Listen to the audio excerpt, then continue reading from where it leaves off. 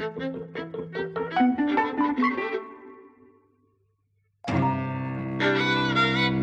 and welcome to Eavesdropping at the Movies. I'm Mike. And I'm Jose. And we've just come back from the cinema where we've seen Dream Scenario.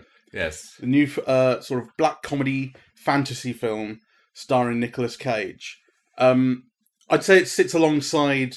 I always associate these kinds of films with Charlie Kaufman. I think he kind of kick-started a new era of this kind of comedy fantasy that's essentially set in the real world, but with a twist on everything. So here, the twist is that Nicolas Cage's character is this PhD university professor. He's an evolutionary biologist. He wants to write a book. He's got a wife and 2 kids. They're happy, but he's kind of meek and mild and all this kind of thing. And he starts showing up in people's dreams. Not necessarily people that he knows, and not everybody dreams of him, but he just starts showing up, and he becomes this kind of minor celebrity because of it. And there will be spoilers, things develop. And I kind of associate this with like, remember we saw Downsizing, which is not Charlie Kaufman, but it has a similar sort of thing, like real world, but there's technology that can make people tiny. Charlie Kaufman obviously has like Eternal Sunshine of the Spotless Mind and Being John Malkovich, which one is about technology, one is about just kind of magic that people can go inside John Malkovich's head. But even before that, it definitely didn't originate with him. Like, if you think about like Groundhog Day is similar, maybe things like Heaven Can Wait or Matter of Life and Death have similar aspects.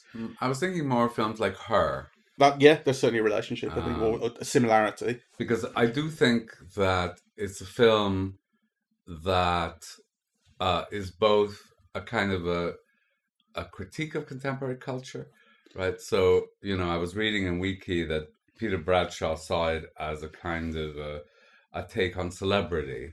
But I think it's about much more than celebrity. It's also about university culture and cancel culture.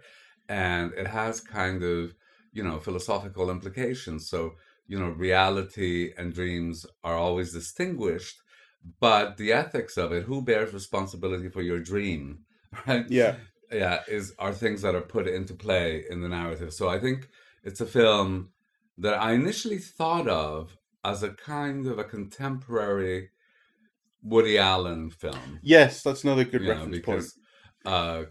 Some of the speech patterns and, some of the way of making jokes, was very similar to Woody Allen. Though I thought Woody Allen was less knowledgeable about the philosophical things he talked about. Yeah, so he made glib references to Marshall McLuhan, for example. So you didn't get a sense that he actually had read or understood, kind of those things he was referencing. Whereas in this film, I thought you did, actually.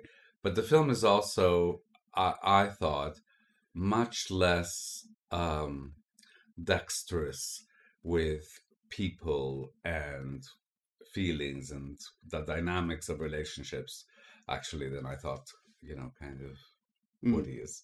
Yeah, the other contrast I would draw with Woody Allen's work is that Woody Allen is much more astute at going for a laugh and getting it. Yes. And this film is definitely a comedy, but it has a kind of dourness, or like dour is maybe too harsh, but it wants to try to invite like a comic scenario out of something. I don't know. I'd combine it with drama, I guess. But I also thought that it's a film in which all the laughs come from Nicolas Cage. Yeah.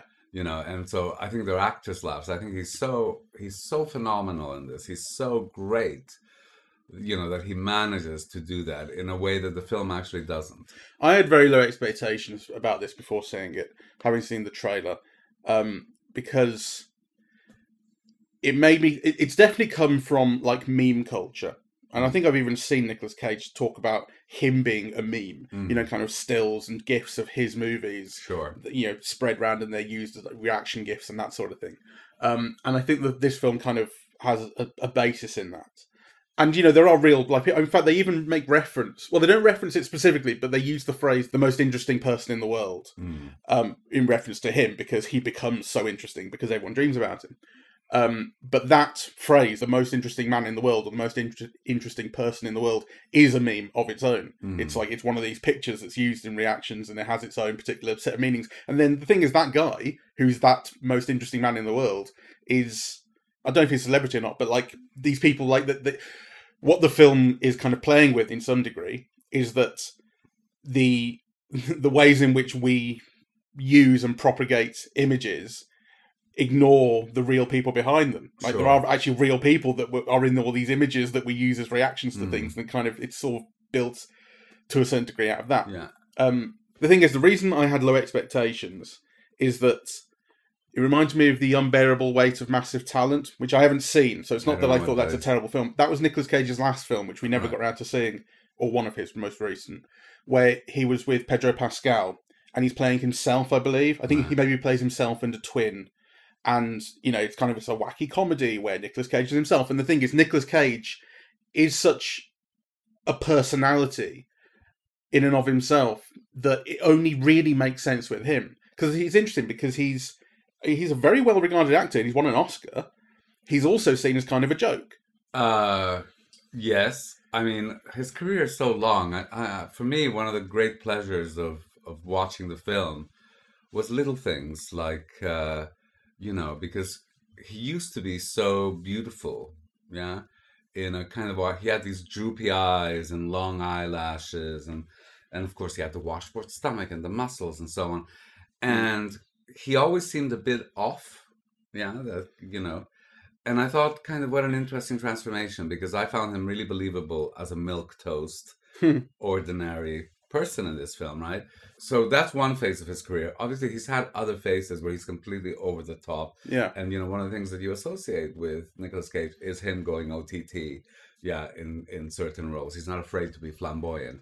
Whereas kind of, you know, this is a very restrained, I think, a very believable performance. Yeah. And just watching, you know, so this is, I suppose, a longer thesis on how people, at least people my age, relate to an actor aging on screen.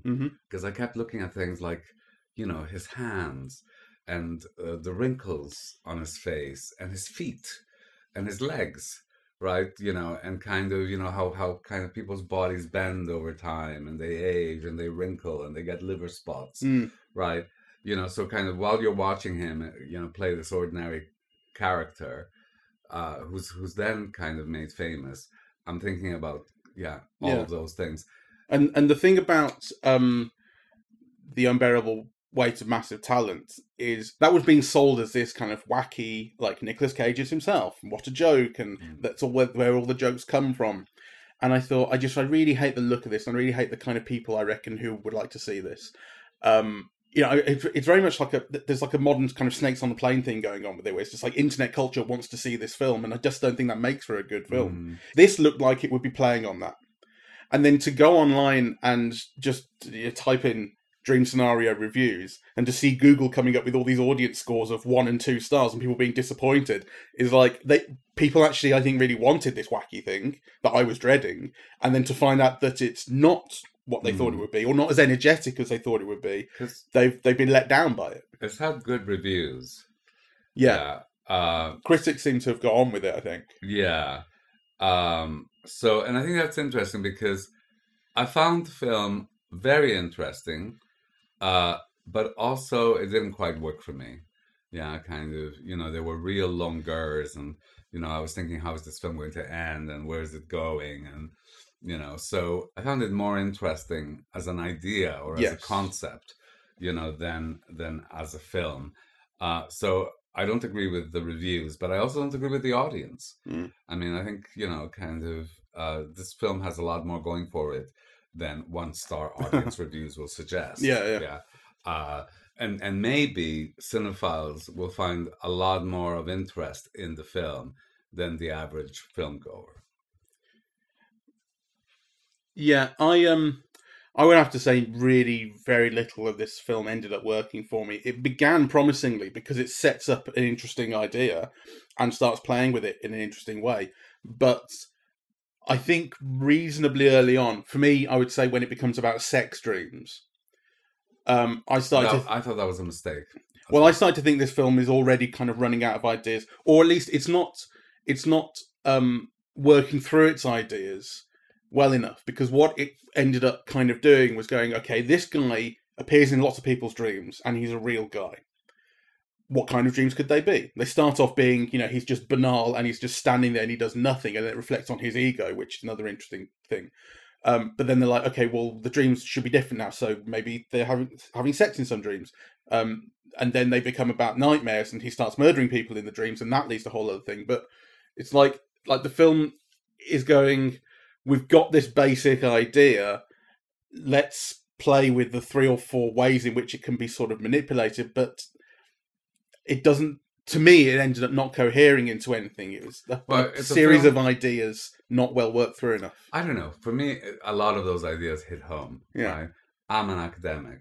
So, all those things about cancel culture and to a certain extent, competition with other academics, or, this thing about you stole my ideas from 40 years ago, his relationship with students, and also the whole thing about, do you want to be a celebrity? Or then, the thing about the comparisons to Jordan Peterson, right, as someone who's been canceled, the whole concept of cancel culture, whether you should be the questioning of trauma and what is it? And, people you banding that word around kind of, so easily now. And, should the world objectively be responsible for whatever you experience in your mind, psychologically as trauma, however you define it, right? And should other people kind of suffer? To what extent are your rights to your trauma, whatever shape it takes, and to be protected from it? To what extent does, should that impinge on kind of external reality? I think all of those are kind of really interesting questions, I think, that I kind of connected to, right? So again, spoilers, but there's a shift in the film where it goes from just this benign, anonymous almost presence in other people's dreams, where he's in the background, kind of become nightmares, right? And, he begins strangling people and, brutalizing them and so on. And all of a sudden he becomes persona non grata on campus. His car gets vandalized. He's asked to leave the university, right? Kind of. And he keeps saying, well, but I've done nothing. It's all your dreams. Like, why am I responsible for your dreams? Right? Like, yeah. And I thought that was all kind of very interesting. Yeah. Now, I did think that there was a problem with the way the film conceived of dreams, because the only way that the film conceived of dreams was pretty much sexual, right? And then they became nightmares, right? So, whereas you could think, well, we have a variety of dreams, like, kind of... Well, they start off as essentially random before you get into the sex dreams. The film opens with the thing about stuff falling from the sky, which is it's not sexual, it's not violent, it's just a weird dream. So it does have a kind of an idea of dreams as just like a wacky things happen, like the guy walking through the field being chased by a guy and he's wearing his tuxedo. It's just kind of wacky. Then it becomes more specific about what kind of dreams it's showing you. I thought the film didn't do enough about showing the variety of dreams we think about, right? Like, I don't know, skydiving or swimming with dolphins or, being in love or... but also there's the idea of dreams as being... forest or something. Dreams being the way in which we process things. It's the way in which our subconscious mind handles our fears and anxieties and hopes and all that kind of thing. And the Nicolas Cage character says as much at one point, but the film hasn't actually done anything with that idea. No, the film could he be invading someone's dream in which they are processing something? Could it be affecting their decisions? That sort of thing. That's not an idea the film is. No, I think the film is also really most concerned with this critique also of how even your dreams can be monetized by corporate culture, right? I think the film is too quick to move on to that critique of selling and the sale and of advertising culture and how, social media is not enough. Soon they're going to colonize your dream, to sell you stuff. So, and it doesn't do it funnily enough. No. And I think it works too hard on just, it goes too heavy on that idea without doing enough with it. And, like when the sort of PR agency that Nicolas Cage goes to, and they suggest we could get people to drink Sprite maybe by advertising it in the dreams somehow. not to say they've worked out how we'll do that, but that's the idea. And he turns it down. He says, I don't want to do that. I don't want to commodify our dreams. He says something along those lines. And it's like, that is all the film needs actually to do with that idea. When it buys into it later on, it's not then developing it enough in order to make more out of it. It's just going with it. I would have liked to have seen more of it and for it to have been better. Right, so when they in fact invent the gadget that allows other people to go into dreams and sell them stuff, I would have liked to have seen glossy advertisements, lots of examples, maybe a montage. It felt so inept. Those two guys appearing and I thought that was a huge disappointment. I would have liked to have seen Sprite commercials with Nicolas Cage, or in Dreams. Something equivalent. I mean, it was so bad, really. I mean, it felt like an obvious place to go for me, but so many things did. I'm just disappointed that it went for it so heavily without having nothing that creative or inventive going for it. And it had things that are insulting, that, should be questioned more, or at least made funnier. So this whole idea that France is a place where American cultural rejects can find a home is a real prejudice, right? Because, kind of French culture has been as much in thrall to American culture in the 20th century as any other. Yeah. But if you think, okay, well, they worship Jerry Lewis, for example, and kind of, America at the moment doesn't. But if you're going to go there, then make it funnier, right? Because, once he arrives in France, and it basically is just, kind of a book signing, and yes, they've changed his book and whatever, but it has nothing to do with them being in Paris, right? I just thought some things were just not thought through, really. The writer-director is Norwegian. Ah. As opposed to American, which I think, so maybe that has some bearing on why France was chosen or what the idea behind it might be. But I don't know. I mean, it didn't occur to me as particularly smart, although it didn't also occur to me as particularly egregious. It was just kind of, I guess, far afield from where he's been affecting people's dreams. He is trying to make this living, and it's been promised to him, and it's not turning out to be what was hoped for. There's a pointed commentary, because they say, there's a line where they say something like, well, everybody hates you now, except in France. Except for the French, yeah. So, so something is being said about French culture. It was funny when it was a throwaway line, but then it becomes, a book tour in France. Yeah. And so kind of, those scenes that take place in Paris, they should have been funnier. I mean, there should have been a reference to it being in Paris, and not just, to wear the hand. What was that? The hand. Oh, the Freddy Krueger hand. They make him put on a glove for a photo shoot because he's been killing people in their dreams, and they call him Freddy Krueger. Yeah, so just because you ask him to do that with a French accent, anyway. So I think it's a film full of interesting ideas that are not fleshed through, and that are not rendered very cinematically, and that its biggest strength for me is Nicolas Cage, who I think is astonishing in this. I don't think I've ever seen him better. Really? Yeah. I think it's its only strength, really. I mean, I've always had mixed feelings, about him. I mean, I've loved him in a lot of things. I love him in Moonlight. And I think I first saw him in Peggy Sue Got Married. And Moonstruck? Moonstruck, sorry, yeah. So Moonstruck, Arizona Rising. Raising Arizona. All those 80s films, he's phenomenal. And then there was Leaving Las Vegas, I think, that won him the Oscar. And then he became a huge star of action films, right? Mm-hmm. So those are kind of like different stages of his persona. And then you're right, he became kind of a joke, really. Yeah, I think he had a divorce or where he lost all his money. And then he basically took on anything, and he was making 5 films a year or something, none of which I've seen.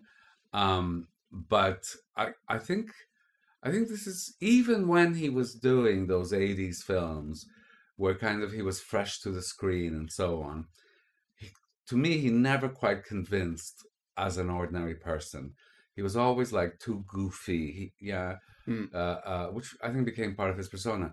But this time, I think you really believe him as a kind of a middle-aged or milquetoast, really. Like, as you know, I mean, to imagine somebody so OTT, kind of as someone who blends into the background, who who appears in corners, who people can't remember and people don't want to invite because he's too boring. And I found him absolutely believable, kind of representing that. Plus, he's got this enormous technical skill where he can get a laugh just out of a line reading, really, Yeah, it's something I really recognise, particularly from Bad Lieutenant, which he was wonderful in, and it was in A Flicker of the Eyes, or the way in which he laughed and acted in a slightly unusual way, and there's something very Nicolas Cage about, that kind of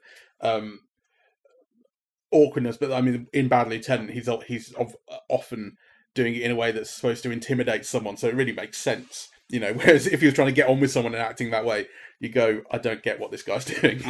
But that kind of those little bits of technique or kind of flourishes and bits of flair and things like that do show up here in certain line readings and things. But the obvious reference in terms of his performance, which I think some people will be screaming that we haven't mentioned it so far, is adaptation. Yes, of course. Not only in that it's a Charlie Kaufman film and it has some similarity in the kind of it's normal world but a bit weird sort of thing, but he is dour, boring, ordinary milquetoast blends into the background in that film, and then it plays an awful lot with that persona. It's maybe a kind of reasonably early film to kind of play with Nicolas Cage persona, even if only in that by this point in his career, it's 2002 adaptation. He had developed a kind of reputation for flair and overacting, maybe. And then, you've got a film which is asking him to be as boring as can be. I'm having a quick look through IMDb because I can't see his filmography on Wiki, so just bear with me. Yeah, no, he's got such a big filmography, it's got its own page. Okay. Face Off, of course. That's really, I think, where the OTT stuff might have started. He's got 120 credits as a. I know, what a list of credits. There's so many of them. How many have you seen? Basically, from Bad Lieutenant, which is in 2009. I mean, I've seen some of the films, but I don't recognize him in them. Like, I can't remember that he was in Kick-Ass. But the other he's Big Daddy. He's the dad character to Chloe Grace Moretz. But then these films, Tokarev, Outcast, Left Behind, Dying of the Light. Well, some of these are video on demand. If you look at the Wikipedia page, it gives you notes for the ones that are video on demand, and quite a few of them are. Okay. So that may be why you're not recognizing some of them. I think so basically, for the last 20 years or so, he's done very little that is kind of distinguished, really. And this film just reminds you how good he is, really. Yeah. I wanted to think a tiny little bit more about the many themes that the film is playing with. Because I don't think it ends up having a real thesis about any of them, but it brings them up. And it's not. This isn't something that I found disappointing. Actually, I thought if it had tried to do something richer with them or more substantial, it would have failed. So these ideas of things like cancel culture, and the film vocalizes the idea of cancel culture, and so the idea is that the Cage character has started murdering people in their dreams and terrorizing them, and he's effectively cancelled because of it. And he won't, as you say, won't be seen on campus. He's basically forced to take leave, vilified. And then that PR company suggests that he could become a hero of cancel culture in the way that, like, Jordan Peterson, Joe Rogan is also mentioned. We can get you on Rogan, and like Joe Rogan's podcast is, I think, the biggest podcast in the world, and it is seen as a kind of intro to the alt-right. And the alt-right is also mentioned in this, and the film essentially is vocalizing this, saying we can get you into the alt-right, seeing it as a kind of place where kind of quote-unquote cancelled grifters make a living. we can make you one of them. And he, turns that idea down. He was not interested in that. But I think it's interesting because it would be so easy for this film to kind of position itself as anti-cancel culture and anti-woke and all that kind of thing. But I like the idea that it brings up those ideas and has its main character turn them down and say, I don't want to be a fucking cancel culture guy. I don't like it. I don't like that stuff. The film is bringing up, the thing that you mentioned about trauma, and and the main character is like, everyone's fucking traumatized these days, but he doesn't go any further with it. It just kind of, it brings up an idea, but then doesn't go on to build an ultimate thesis out of it. I'm not sure about that, and I think actually the way that you're describing it is the way I like, and it becomes more interesting and complex in conversation, because the film is about a man who loses his life, right, because of what other people think, of what other people dream, that he's had nothing to do, he's done nothing to deserve that. He's, none of his actions can correlate to why people think of him in a particular way. It is their dreams. But that's where I think it would centrally fall down if it tried to make more of it than that, because literally he has done nothing to these people. He's not in control of these dreams, as far as anyone is aware. In real life, the idea is that even if the reaction is ridiculous and far too much, people have done something initially to kick it off. But what I find interesting in the film is that the film refuses the Jordan Peterson Rogan position. But on the other hand, at the end of the film, this man has lost his life as a result of what other people dream, right? And, it is a dream. It's like, just like, it's a movie. It's not real life, right? Kind of, but, so they're the victims and they're the victims of their own dreams. But he, in reality, is the physical victim of what their dreams do to them, right? So I think that the film is actually much more interesting and complex to think about than that, right? So, because one thing is not equivalent to the other, right? Kind of, it's your dream, but actually it's my reality. And you could say, oh, well, your dream affects your reality, but you're the cause of it, right? Like, whereas actually you kind of, beating me up, it's like your action on me in reality. It's not like whatever you dream of me doing to you. So I think, and he is the one who pays the price at the end, who loses his family, he loses his children, he loses his house, and he loses his job, and that's how the film ends with. Now, I think a better film would have drawn more emotion from that than this one does. But I think kind of, it's an interesting set of ideas coming from contemporary situations and kind of critiquing, our culture that are worth thinking about. And maybe the problem is that actually maybe people thinking about them, will make them more interesting and complex than the film itself does. The film more substantially reminds me of something like The Lottery, the Shirley Jackson short story. Oh, okay, I don't know. It's from, I think it's from the 60s maybe. And it's about a kind of group of townsfolk who a person in this town is selected by lottery to take on. Basically, they end up being stoned to death by the mob. And the thing that's really kind of viscerally powerful, at least while since I read it, from what I remember about it, is it's about the viciousness of the mob, the facelessness of the mob, and how they can take on. They can act together. So the film is dealing with this idea because you have this motif running throughout it of Nicolas Cage's work being about the hive mind in ant colonies, and that's like, there's not an accident, right? It's talking about how these ants act together, and the film doesn't go into great detail about it. It's only a motif in the background, but like I think it's really important that like it's pointing you towards the mob. It's pointing you, well, it kind of.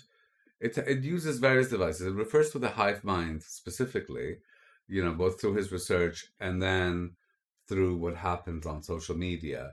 And then it has all this commentary on Jung and the collective unconscious and so on, that kind of, so it's not just the power of your dream, it's the power of a dream that's shared, right? Because, of course, he appears individually in people's dreams, but the fact that he appears in all of these people's dreams makes it kind of a collective experience of trauma. So Well, that's quite a scary and powerful idea to me. That's something that really works for me. That you know, the way in which, you know, people together act differently or encourage each other to act in certain ways, and there's like a tipping point effects, and you know, and people start behaving inhumanly towards others, because there's basically no, the mob does not in any, I say the mob, the people who are affected by these dreams, are in no way act kind of rationally as the film goes on. You know, like if it were rational, they would understand that, you know, this is just a dream, and the man doesn't do that. And you have that scene where, you know, the people who've been affected by this, and they really are. It's funny. It reminded me. This is a little bit of a tangent, but it reminded me when I was at school, I had a dream, and I don't remember what this dream was. But when I woke up, I knew that I hated my friend Harry. And I didn't hate my friend Harry. Harry was fine. But for like 2 weeks, I was kind of a dick to him, because something had just like switched in my brain that one night. So you were like one of these students in this film. Like, it's not completely like unfathomable that you can actually be affected by your own just stupidity and like delusion and whatever. So you have that scene in here where, you know, the kids, because all these kids who are his students are having all these dreams and being traumatized by them, and you have that counselor who the film is kind of, I think the film is always half serious about the kind of things it's showing you, and half mocking them. I think it kind of, so like, I think this woman, she's talking about trauma and how, you know, your bodies are, or your brains have put these emotional triggers in place to protect you from something that it thinks is dangerous, your teacher. And you're like, yeah, that's quite sensible. But at the same time, there's an element of mockery in it where it's like they're getting the guy to come in and stand at the back of the room. Can he advance 5 paces? Can he advance 10 paces? And will you accept it? It's very obviously silly as well. So the film, I kind of think is the two phrases that came to mind were sitting on the fence and having it both ways. And it's not doing either of those. I think it's genuinely just playing with that idea, and not kind of taking a side on it. It's kind of it's. Well, I think it is taking a side. I mean, you know, so Nicolas Cage is the hero, and the film is taking his side. He ends with nothing, so it's not disrespectful to the students who are traumatized, but I don't think it's taking their side either. I mean, you know, that scene where they are with the cognitive psychologist or therapist, behavioral therapist in the gym, you know, and, you know, when one begins to run away and the other begins to run away, I mean, you know, at the very sound of his voice, I don't think, you know, you're meant to feel with them at that point, you know, you're meant to feel with him, right? But he's not making fun of them either. No, I agree with that. Yeah, so it could very obviously be more taking the piss out of that kind of response, and it's not doing that, which I think gives it a more interesting place than it otherwise might. But I do ultimately think the film really failed for me. I think it, you know, once I started to figure out that I started to feel like it just doesn't really know exactly where it's going, or have any meaningful sense of narrative drive. Well, I think everything could have been better, that's for sure. And I started looking at my watch. Took a long time to end, I thought, as well. Yeah, it did. I mean, when he goes to see his wife, she's kicked him out of the house for having humiliated her for that apology video. The apology video is another kind of commentary on modern, you know, it made me think of that Kevin Spacey video when he was, you know, being vilified, and then he put a video, I think he maybe put a couple of videos out one year after another. And they were completely cringe, yeah. Yeah, and you kind of thought, like, but also, I mean, it's not just him. The online apology video is a part of social media culture. Again, but that's a good example, because that's where I thought the film could have been funny, right? Because afterwards, you know, the wife and the daughter say, "Oh, that was so cringe." I didn't see it as cringe. I saw it as like a cry from the heart, right? So I think, you know, if the filmmaker could have made a joke about it, could have shown how cringy it was or so on. But I thought there was a real disconnect between what I was feeling about that, which is I felt for him, whilst also thinking this is not going to get you what you want. It's a self-expression thing, rather than a making amends thing. But the family's response was bewildering to me. I didn't see why it was cringy. I think I got that joke. I mean, I took it as a joke immediately when he's done this video, and the video itself I don't think is especially cringy. I took it as essentially genuine. Yes, even though he starts off with the kind of, I'm going to make this video, but it very quickly seems to become a genuine outpouring of pain and grief to the camera. And then that kind of hard cut to his daughter watching it on her phone and going, I'm going to have to kill myself, because she understands what he doesn't, which is how this will play to people. Right. That's what the family understands. The family understands this does not look genuine. Doesn't matter what you think it is. Well, then that's not how people will take it. I think the filmmakers should have done a better job of it, because, I remember that point very well when it cuts to the daughter, and I thought, well, kind of, what's so bad about it that makes you want to kill yourself? Really? Yeah, like I hadn't seen that, so I think if that's the response you want, then actually it should have been filmed differently. But I do think that it's kind of an unskilled film. Yes, and I think in terms of cinematic skill, the film is definitely trying to do a few things creatively, audio-visually, that I don't think we've necessarily given it credit for. Or maybe you'd say it doesn't deserve the credit, but I think it's at least trying, with kind of dropping sound out or flashing in imagery. The editing was interesting. Yeah. No, I got all of that, and I appreciate all of that.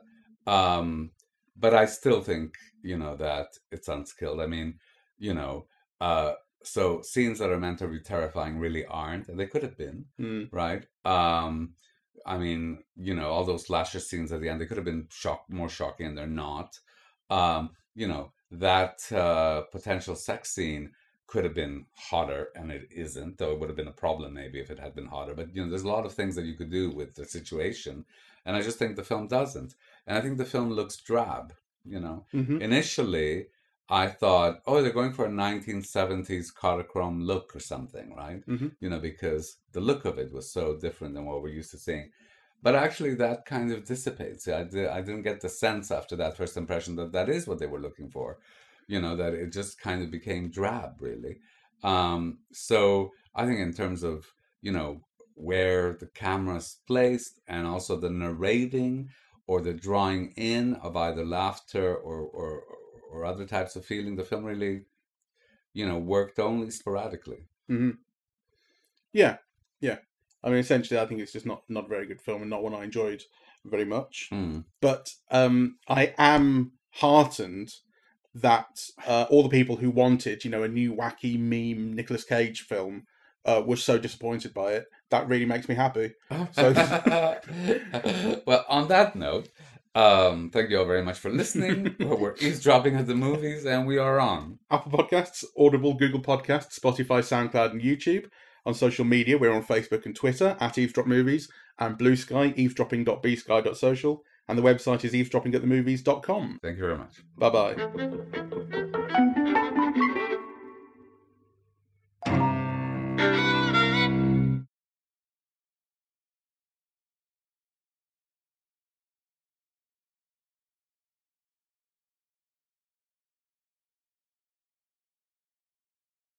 Talking about just memes and stuff briefly, I remember this. I didn't bring this. I forgot it in the Napoleon podcast. Do you know the Democracy Manifest thing? This Australian guy. It's a famous clip now from the 1980s, I think, of maybe the 90s, of this guy who apparently he was like dine and dashing or something, and he's being arrested in a restaurant and dragged out to a police car, and he's saying, "This is Democracy Manifest." And he's like being all demonstrative about, what an appalling thing about his rights it is. And they definitely referenced it in Napoleon. All right. Funnily, weirdly. In the scene where they do the coup d'etat, and they go to all the guys in the morning and tell them they've got to resign, or you're coming with us. The one of them is having a succulent breakfast. I remember that. And that's a line from Democracy Manifest. All right.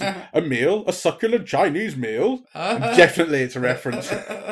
which is interesting. Remember in There Will Be Blood when the Kevin J O'Connor, is that the actor's name? Yes. Who plays his brother, his half brother, and he Yeah. says, "I'm your brother from another mother," and it makes no sense in that context. And And it's apocryphal language. anyway. exactly, but like he just put it in because fucking why not?